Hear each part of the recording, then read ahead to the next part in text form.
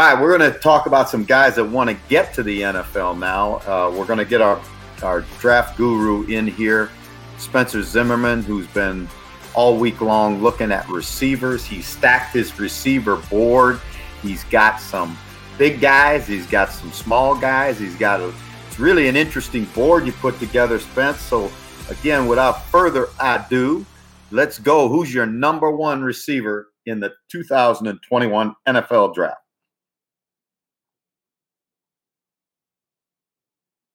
Oh, we got to get him off mute there, Mike. There we go. Sorry, Jeff. Let's start with Ja'Marr Chase at LSU. So Ja'Marr was one of the opt-outs of the 2020 year. He's 6'0", 208. So he's got the size you want. His sophomore year, so it would have been that Joe Burrow national championship run. He had 84 catches, 1,780 yards, and 20 touchdowns. I mean, he had big-time production. And there's not much you can't say that Ja'Marr can't do from a wide receiver skill set, an athletic skill set. But what kind of the thing that I highlight with him is just the strength and balance as a route runner. I think that complements his entire game because, this is a guy that's not getting tipped. He's not getting knocked off his stem or his route. And, you mix that in with the gifted hands, his run after the catch ability. I mean, this is a guy that can make people miss, but also, there's a play where he's in the slot cover zero, he's running a slant where he has that slot corner off him and he shakes him and creates a 65-yard touchdown. So he has a lot of different tools, in his tool bag and really where the strength lies and, why he is the number one receiver is he's going to face some big corners in the NFL, some really strong physical corners. And what he showed, on that sophomore tape was if you try to press him, he is strong and has enough balance and just strength in his hands where he's going to make you miss off that release or he's going to run through your contact.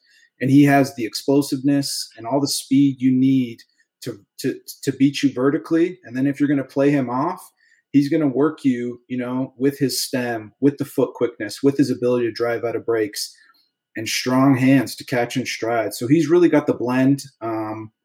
I've seen some Amari Cooper comps and, I think that's fair when you think about the lower body strength and the balance, but he might be a little more explosive than Amari. I know Amari had great hands at Alabama and battled some drops with the Raiders, but this is a special guy. And the last thing I want to highlight with him, well, there's two things is, again, the level of competition he played in 2019. Trayvon Diggs, A.J. Terrell, Trayvon Mullen, Noah I, all first and second round picks that he really had his way with, big corners that tried to press him, and he showed up. And it should just speak to the way LSU thought of him. I mean, he was the number one target in the offense with Justin Jefferson, who's a 1,000-yard receiver in the NFL, former first-round picks for the Vikings. So there's not much you can't say but good things about Ja'Marr Chase, and I expect him to go pretty early, in the draft in the first round. Okay, Spencer, this is interesting. Just a couple questions from the personnel guy standpoint I want to throw at you. All right. Does taking the year off and opting out, does that help or hinder him going forward into the National Football League? I think from a business decision, you always have to look at, I always try to put myself in the player's shoes, whether it's a contract negotiation or it's a player evaluation. And listen, this is a guy that went out as a true sophomore and had 1,800 yards and 20 touchdowns on a national championship team. And the competition he faced, I mean, what more does he need to do versus the risk reward? If he could have came out as a sophomore, he would have been a first round pick. So I think you look at that, and obviously with COVID and the uniqueness and just the trend of it being, comfortable with opting out, I'm sure that's questions that teams are asking him because there's not really much in his game. I mean, the effort, the strength, the production, it's all there, the durability he played. So I think it's a question he's going to get asked. He might have some rust early on, but I mean, we're talking about a guy who didn't spend the year sitting on his couch.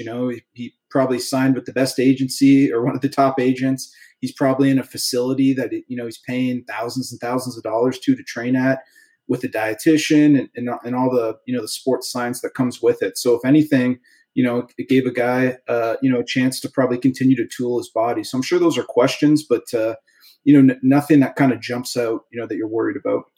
All right. looking around the league, there's teams, Detroit, Cincinnati, the Jets, Texans, teams looking for a number one. Can this kid, in your opinion, is he a plug and play guy, drafting, and he can be your number one receiver as a rookie? I think he's got a good shot to do it. I mean, listen, learning a new offense, acclimating into a game of trying to, play against everyone that's as fast and strong and as big as you are.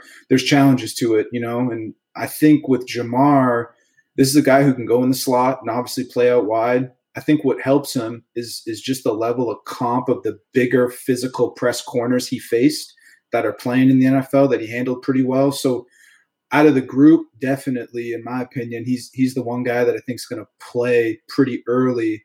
Whether he's a number one, I'm not sure right away. That's going to depend where he gets drafted and on the depth chart. But this guy who I think is going to catch quite a bit of balls his rookie year. It's interesting, that you made the comment about Jefferson because really, Chase was the guy over Jefferson as a college player. And then now you look at Jefferson and you'd have to say he's probably the number one. He's WR1 in Minnesota right now. Right. So, again, I think that's a really valid point for all you guys out there that are looking at receivers and stacking your own boards at home or just looking at the receiver pile. Spence broke that one down for you, I think, really, really well. All right, who you got at number two? And number two, Jeff, and this is going to be a kind of tying back to your back in the day receiver coach background down at SMU is I think, some of the guys you coached, were maybe not the highest drafted guys, but have had really productive careers in Emmanuel Sanders and Cole Beasley. And I think the most overused term in scouting is natural ball skills, natural hands, smooth hands. And this number two, it's Devontae Smith. And this guy has natural ball skills. I mean, he was the Heisman Trophy for a winner. He's 6'005", so he's a little over 6 foot. He's 175 pounds, which is obviously going to be the point of contention in all the draft rooms. So we like to call that term, he's a little wiry, and slight and slender, and really, really kind of gangly, long-limbed, you notice. But, I mean, this is a guy who everyone knows. He had 117 catches, 1,856 yards, and 23 touchdowns, and won himself the Heisman Trophy on the way. But again, the natural ball skills, I think he's a real smooth snatcher. So he's real fluid in his route running. He snatches the ball. He's got really light feet off his release. That's kind of how he handles press. He's got that foot suddenness and smoothness. And this guy can run the whole route tree. I mean, just how silky smooth he is getting in and out of his breaks, square cuts, speed cuts. He can run it all. And the really impressive thing about him for him is to me is the body control and catch radius. I mean, this is a guy that's 6 foot, but the extension and, the length he has in his arms, he makes some really, really impressive catches, whether it's in the red zone or whether it's, again, in stride and kind of catching that ball outside his frame while keeping his footwork. I mean, this one was a tough one. I'll be honest with you. Between Chase and Smith, it wasn't as clear cut for me. I kind of weighed back and forth with it. Why? Because it's hard to bet against a guy like Devontae Smith. I mean, you watch the tape and he just does it at all the levels. When I look at a wide receiver, I look at how can they affect the game at the 3 levels, at the line of scrimmage, catching bubbles, making people miss quickly and early in the RPO game. And then you're looking at the intermediate game. That's that 3rd and 5. Can a guy win a route, in tight coverage and create a little bit of separation? And then vertically, how can a guy affect a guy down the field, in the passing game? Can he stretch someone? Can he set someone up and stutter them and then beat them vertically? Devontae Smith can do it all, and he did it all at a really high level against some really talented players. So I don't think you can go wrong with either of these two guys, and I really, really like him. The weight, listen, 175 is obviously underweight by NFL measurables, but when you watch the tape, he's not a guy that gets tipped or knocked off his stem.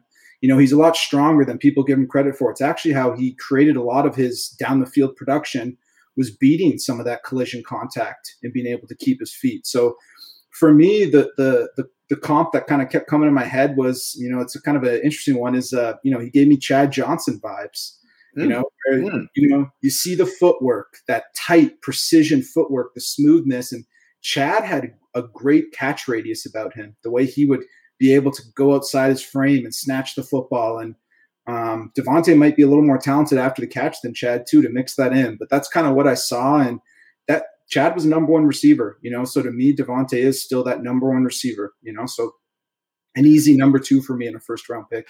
All right. Great. I thought great comparison in one regard. You mentioned a guy that he reminds me of, except he's faster, right? And that's Emmanuel Sanders, because that's almost Emmanuel's body size. And I thought, again, one of the concerns about him was he's so narrow-boned, especially in his lower body like this kid is. And Emmanuel was not any bigger than that when he came out, 175 pounds. But because of his footwork and because of his long arms, he can kind of play through that size issue. Now, again, you always worry about their ability to, sustain a career over time at that size. But I think sometimes that, especially the way the game has changed, I think that's a little overrated now. Right. When you look at a guy. But certainly he has the ability to catch a ball off his body. He's got great speed. And he is, the thing I always go back to, Spence, to me, when I look at a player, if I know that guy has been coached hard in a great college offense, and Sarkisian ran a pro style offense at Alabama, this kid's been coached hard. This kid's been, he has to do things the right way, or he's, even as talented as he's not going to get on the field at Alabama. I always give this kind of kid a little bit of a little bonus. We're talking lagniappe today, and I give this kid a little bit of lagniappe for having been at Alabama. So I like that. I like him a bunch. Who you got at 3? Yeah, number 3 is going to be a teammate of his, Jalen Waddle. So Jalen's a 5'0", little under 5'10", 182 pounds. He actually came out as a junior. Devontae was a senior, just for people to know. And Jalen had he started off really, really hot, and just had a really nasty ankle injury that kind of shelved him for a little while. But he is so he had 28 catches, 591 yards, and 4 touchdowns, again in limited action. The thing that jumps out to me, and it kind of sums up his playing style, he averaged 21.1 yards a catch, and that's kind of what he is. He's a vertical stretcher. He's going to take the top off of defense. So you're going to see a guy that has really high end speed. He's explosive. He eats up space and cushion of a DB and off. He can track the football, and again, he's just going to vertically stretch the defense to the breaking point where he's going to get open, and that's kind of what he did at Alabama. I think the thing that, why he's at number 3, because this is a real interesting one, is I think everyone's coveting speed in football and in the NFL. And there's been a lot of these, fast, really explosive, high-end kind of, I don't want to call him a track star type player, but really probably could, be a sprinter if he wanted to. But the things about him is there's toughness with him. It's not just a guy that's going to run and you're going to see him blazing by people. That's a guy that's going to work in the middle of the field, and catch that post, when the middle field safety's sitting there, waiting to give him a kidney shot. And he did it, and I think for him, it's going to be just the right scheme that wants to covet somebody of his skill set. I don't want to just kind of box him up as a vertical stretcher. That's what he does well, but he does have some, explosiveness off the line, in the RPO game, catching those quick slants and, creating a little bit after the catch. He's actually, to me, not as elusive as Devontae. I think that was an underrated skill of Devontae, is how elusive he was in tight areas, but you can't coach or you can't teach his speed and his explosiveness that he has. And he just outruns coverage. Jim, I want to give Jim Nagy, the Senior Bowl director, credit for this, but I saw the same thing on tape against Missouri. If fans can go check out Jim's Twitter, he posted a clip of him against Missouri where Jalen's in the slot and they're trying to bracket him. So what that means is they have the slot corner and outside leverage, and they have a safety kind of robbed up at 12 yards inside leverage. And what they're trying to do is they're trying to bracket him to take away whether he breaks out. They have a corner there in that position. Whether he breaks in, they have the safety there. And Jalen releases, and the corner's kind of uptight and bumped. He releases around the corner, stacks the corner. So what I mean by stack is he gets his body in front of the corner, outruns the safety who had 12 yards of cushion for a touchdown in the red zone. Like, he has that type of explosive speed, which is rare, and teams are going to covet that. And that's why I do think, he's going to be a first round type prospect. Again, it's just going to be the right fit, because we've seen some of these skill sets get nabbed up in the first round and maybe haven't matched, their draft position. So I think for him, it's just having that plan for him is going to be vital. But he's a talented guy. Well, you know what? It's interesting now. You talk about guys and like comparisons, and there was a guy that came out a couple years ago with this kind of speed, John Ross, that never has he had pissed a drop, as we say in the National Football League. And then on the other hand, for other reasons, a guy like Tyreek Hill came out later, but not because of football reasons. And he's been he's kind of changed the game, if you will. Everybody's looking for this. That's who I get a Tyreek Hill vibe out of this guy. And I think you're right about Spence. It's all about fit. If somebody will put him in an offense and do some of the things that they've done with Tyreek and run the speed sweeps and, get this guy the ball and let him make plays with the ball in his hands, because I think he is a dynamic guy. And that speed is something you can't coach. Yeah, no doubt. And yeah, it's interesting. I think everyone is looking for that Tyreek Hill. We'll talk about another guy that actually does remind me of Tyreek Hill, but I think, and I've seen Tyreek live. I've got to scout Tyreek live. He is the fastest football player, I've seen in my 9 years of scouting. And I think that's always hard to replicate somebody like that. When I look at some of the guys that have come before him in Jalen's skill set, I look at a guy like Will Fuller. I look at a guy like John Ross is an interesting one. I look at a guy like, obviously, his teammate, Henry Ruggs, that got drafted the year before him. Right. I look at a guy like Hollywood Brown.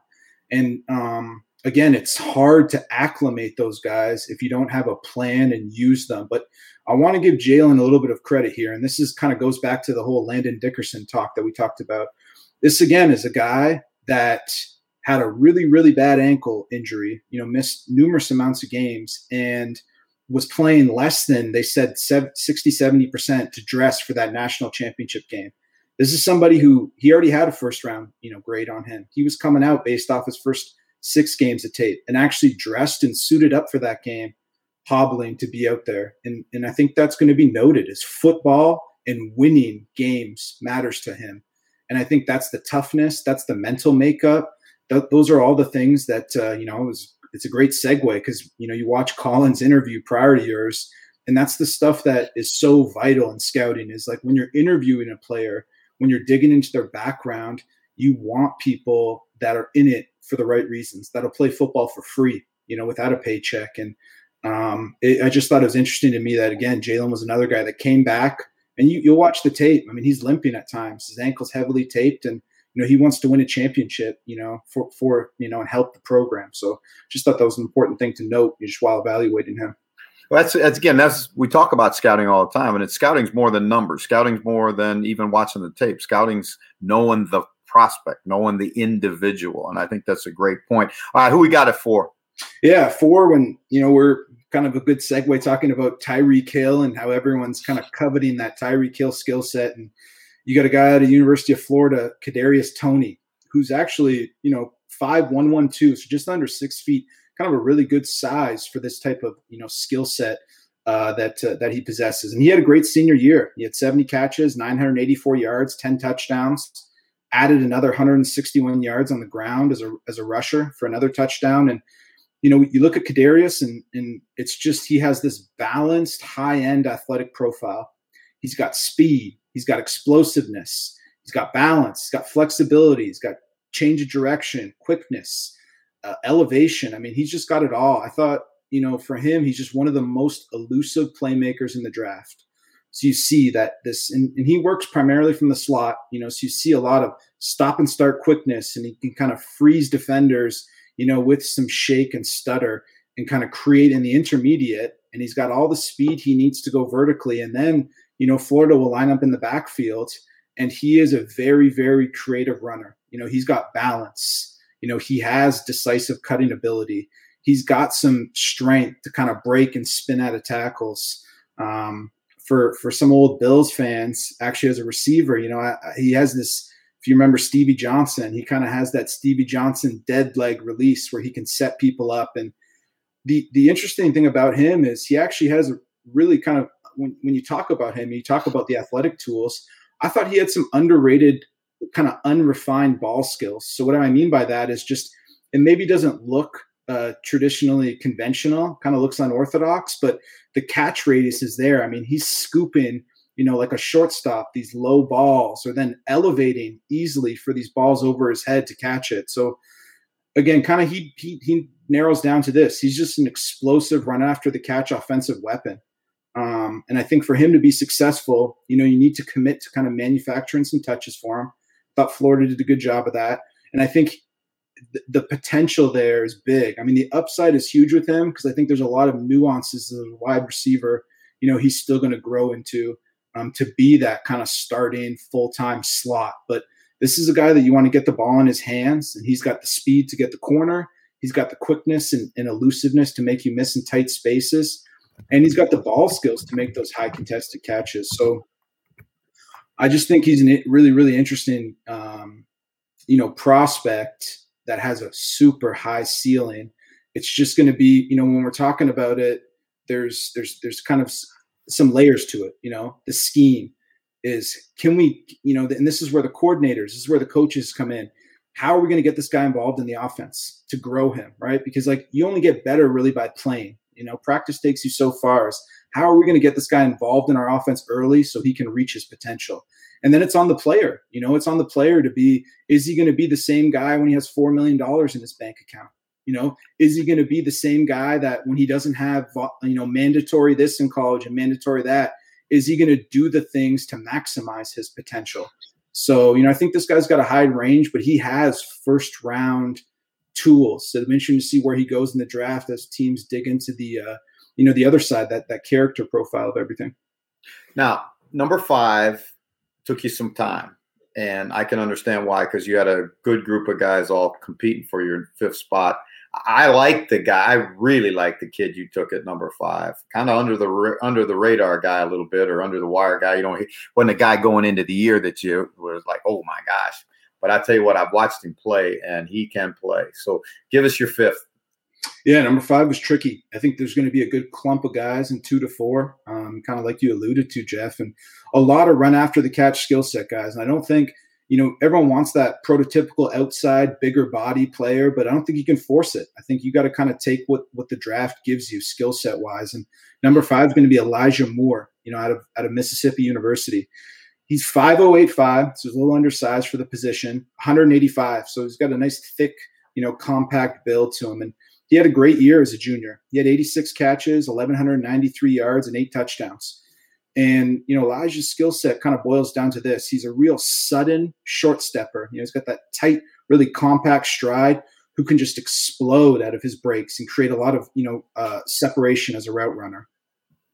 And he's another player, like Kadarius, who can affect the game at all levels. This is a guy that what really kind of got me onto him was watching him as a ball carrier, where Ole Miss would line him up in the backfield as a running back, and he'd take inside zones. He'd take counters, and you'd see that lateral quickness, that toughness to kind of mix it up in the box and, create some really nice runs, create some first downs, some explosives. So that part of his game was really interesting to me. And we'll kind of get to that at the end. And then as an intermediate player, and this is kind of what separated it for me, is as a slot player, you need to be able to work over the middle. You need to be able, especially in this, you're seeing a lot of teams sprinkle in the RPO game.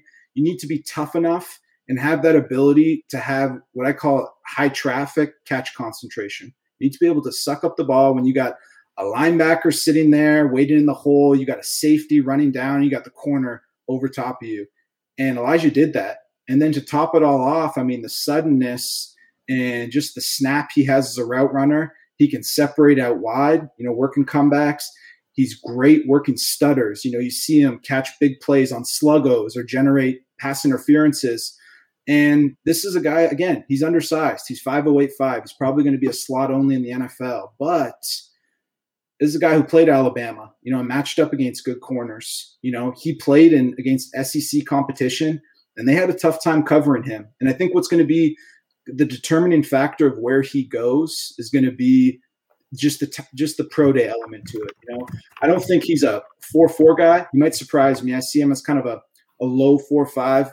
but the agility I expect to be really high. I think he's going to jump, all the broad, the vertical. I think he's going to do really well in that. That's just going to verify he's that type of athlete that you see on tape. But the comp that kind of gave me with him was he gave me as a receiver, Brandon Cooks, kind of a Brandon Cooks skill set with kind of the stutter and the suddenness and the quickness. But he has that positionless football element where this is a guy that, when you talk about matchups in the NFL, this is somebody that you can get your running back to motion out, get a linebacker or run stuffer out of the box, bring him into the box with a safety or a DB in there and start running inside zone and pick up first downs because he has that type of run instinct, that instinctive running skills and the quickness. So I just think it's something that's going to be coveted in the NFL, and I could see him going, probably, he's definitely going to be in that top 50 player pool. So it'd be interesting to see where he shakes out.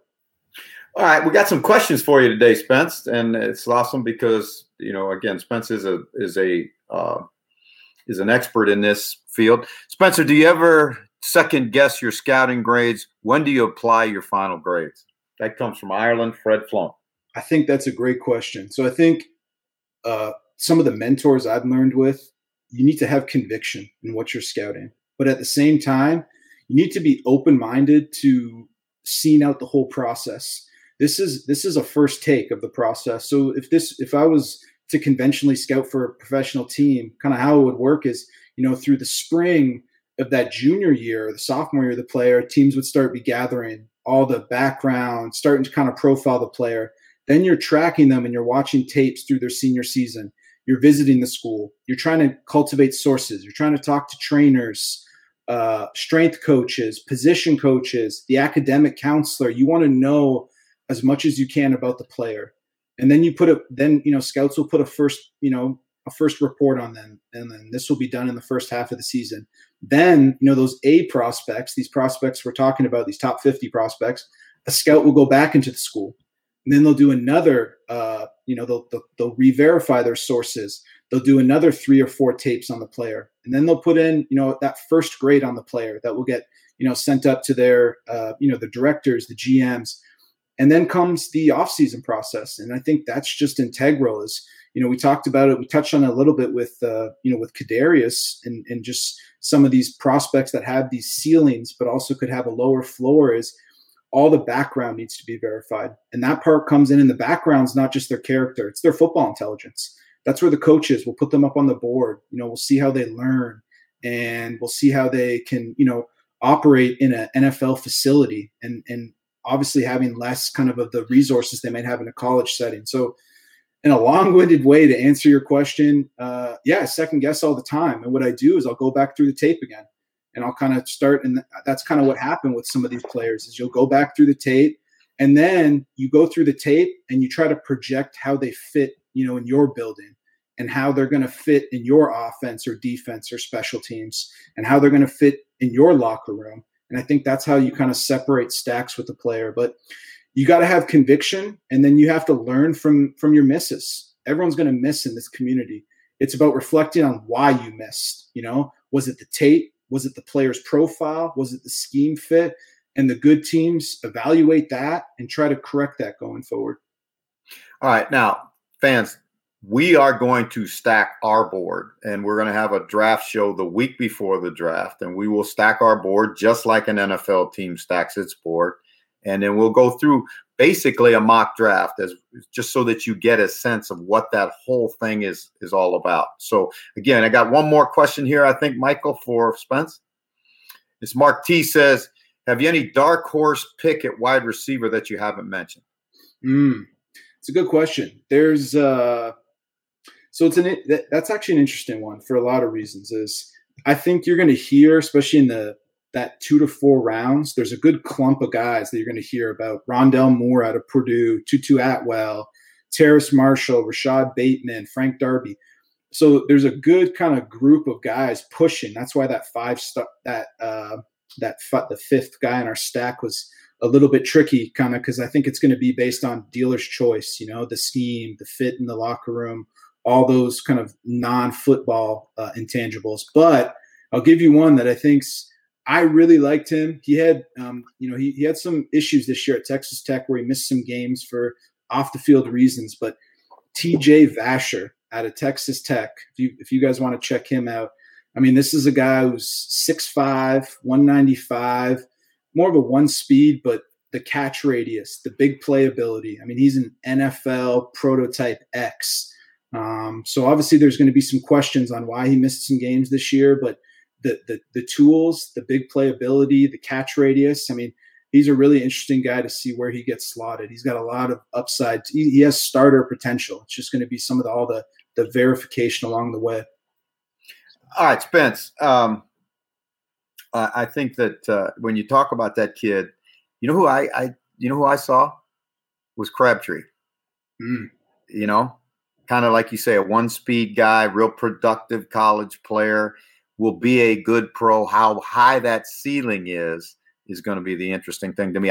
And again, the off-field issues, are something that we can talk about later. But great job again, my man. You do an awesome job every week for us. Now, I know this is probably going to pain you as an ex-offensive lineman, right?